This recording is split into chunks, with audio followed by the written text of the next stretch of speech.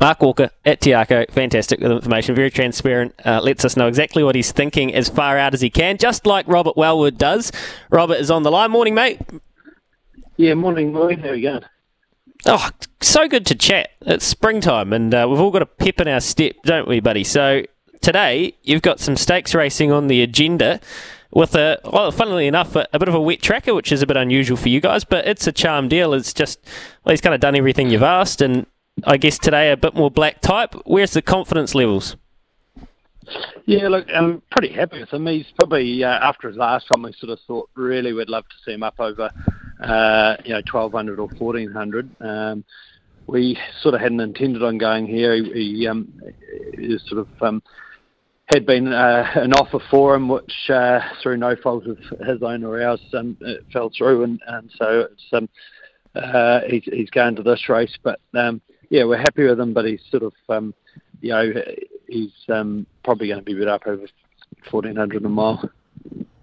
So what? Yeah, okay. So you're just kind of taking it as it comes with him. Obviously, it'll be 1,200. It'll be sharp, and some of these will sprint. It's a small enough little field, and it'll probably be quite tactical. So from barrier 6, how do you see his race mapping? Well, he's best. He sort of, even when he won the Ryder Stakes, he got in between horses on the corner and sort of wasn't that comfortable. But really, only started to do his best work once he got into his own room, and he's sort of a horse that likes racing room. So I think that the wide barrier is not a bad thing. He should just be one off somewhere, and then hopefully, if he can find clear air from the top of the straight, we'll sort of see him doing his best work later, as we did in the Ryder. So will you keep him in work after this and let him have a crack on some dry tracks as well? Yeah, look, perhaps, he may just have a look. He has been up in work for a while now. We'll just sort of have to see how he comes through it and work it out from there. Really we'll see how the run is, how he comes through it. But at some stage he's going to need a little let up. Okay, mate, that's good information. We'll just watch and see how he goes today. But he does have the runs on the board in a pretty tidy little field, though. Now, Prowess, it's been, a strange one. We've all followed, the information that you guys have made available around her niggly little injury around her foot. And I guess just where is she at? If you got her back in work, is she a happy horse? And can you just give us the 101 of where she is today? Yeah, look, she never left the stable.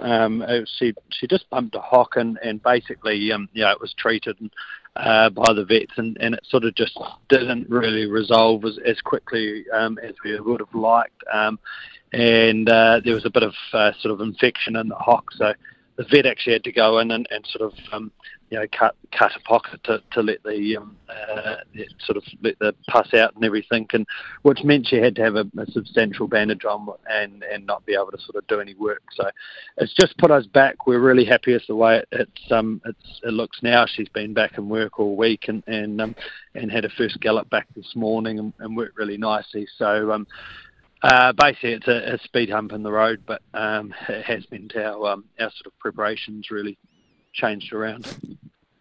So she's a happy horse. She's back working. Is there any chance at all that a little bit more time might have even done her some good?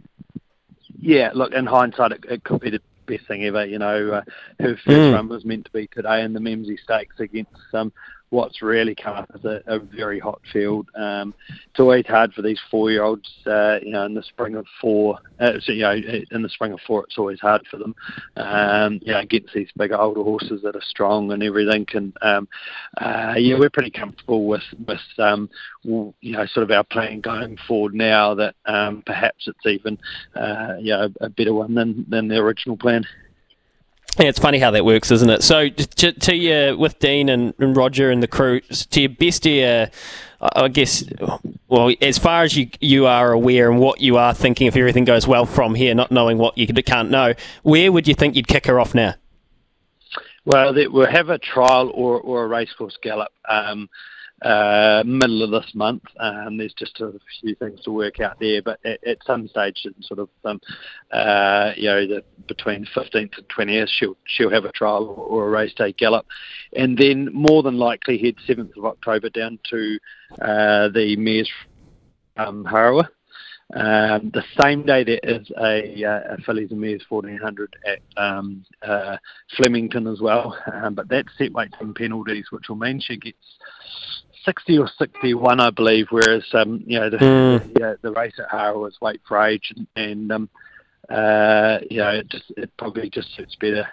Not such a hard run first up, and it also means we can make sure that we're 100% happy with her before sort of stepping out and going to Australia.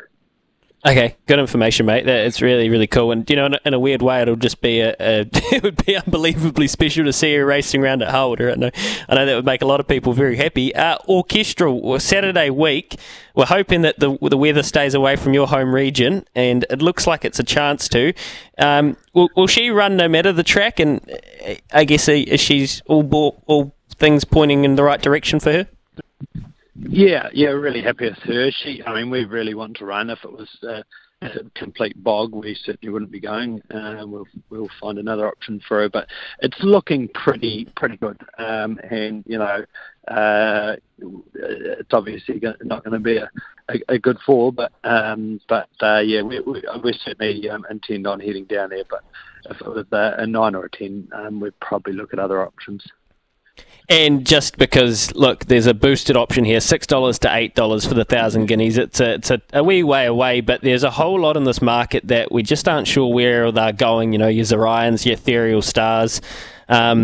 She is, I'm assuming your full intentions are to be at that race all going well.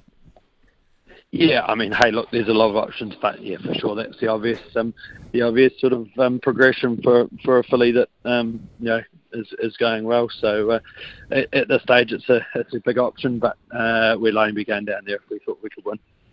Yep. Well, we'll see. I reckon by about 3 p.m. next week, you'll. Hey, look, I don't want to put the kibosh on it. I don't want to jinx her. She doesn't need to. She doesn't need to carry me. No, okay. Let's not do that. Just read between the line, punters. All right, okay. Just Robert only gets up. You start thinking you've got a few handy ones, and then people like you home them, and all of us paint off the wall again. People like me. See, here's the thing. He only gets on his toe like this when he knows he has a good one. This is the thing you learn about Robert Wellword. Right. Okay, mate. Good to chat. Okay. Thanks, mate. There you go. Hard case. Very, very good. Here's a text. Hi, Louis. J-Mac intends to ride. Will be assessed by the medical people when he gets to the course. Cheers, Ken. Ken, great mail. Here we go. We've got an update from Just Horse Racing that's come through from our friend. Initially hospitalised for a foot and shoulder pain, reports discomfort. Okay. Not too much more information there. Ken, you're the mailman. You are now the J-Mac mailman. Ken, that's your job. After this, we'll chat to Thad Taylor about some markets. We might even catch up with Ray Hickson at New South Wales Racing. He might have an update on James McDonald. Hope you've found some good information there out of Robert Wellwood and Mark Walker. Very forthcoming with their information around their star horses. So, look, I think we should probably be having a futures bet around Orchestral. $8 in the 1,000 guineas. Look, if she comes out and wins the Gold Trail on Saturday, she's probably going to be $5. If she kicks them in, she might be $4. So we probably don't need to overthink this one. Here with tab.co.nz. Back soon.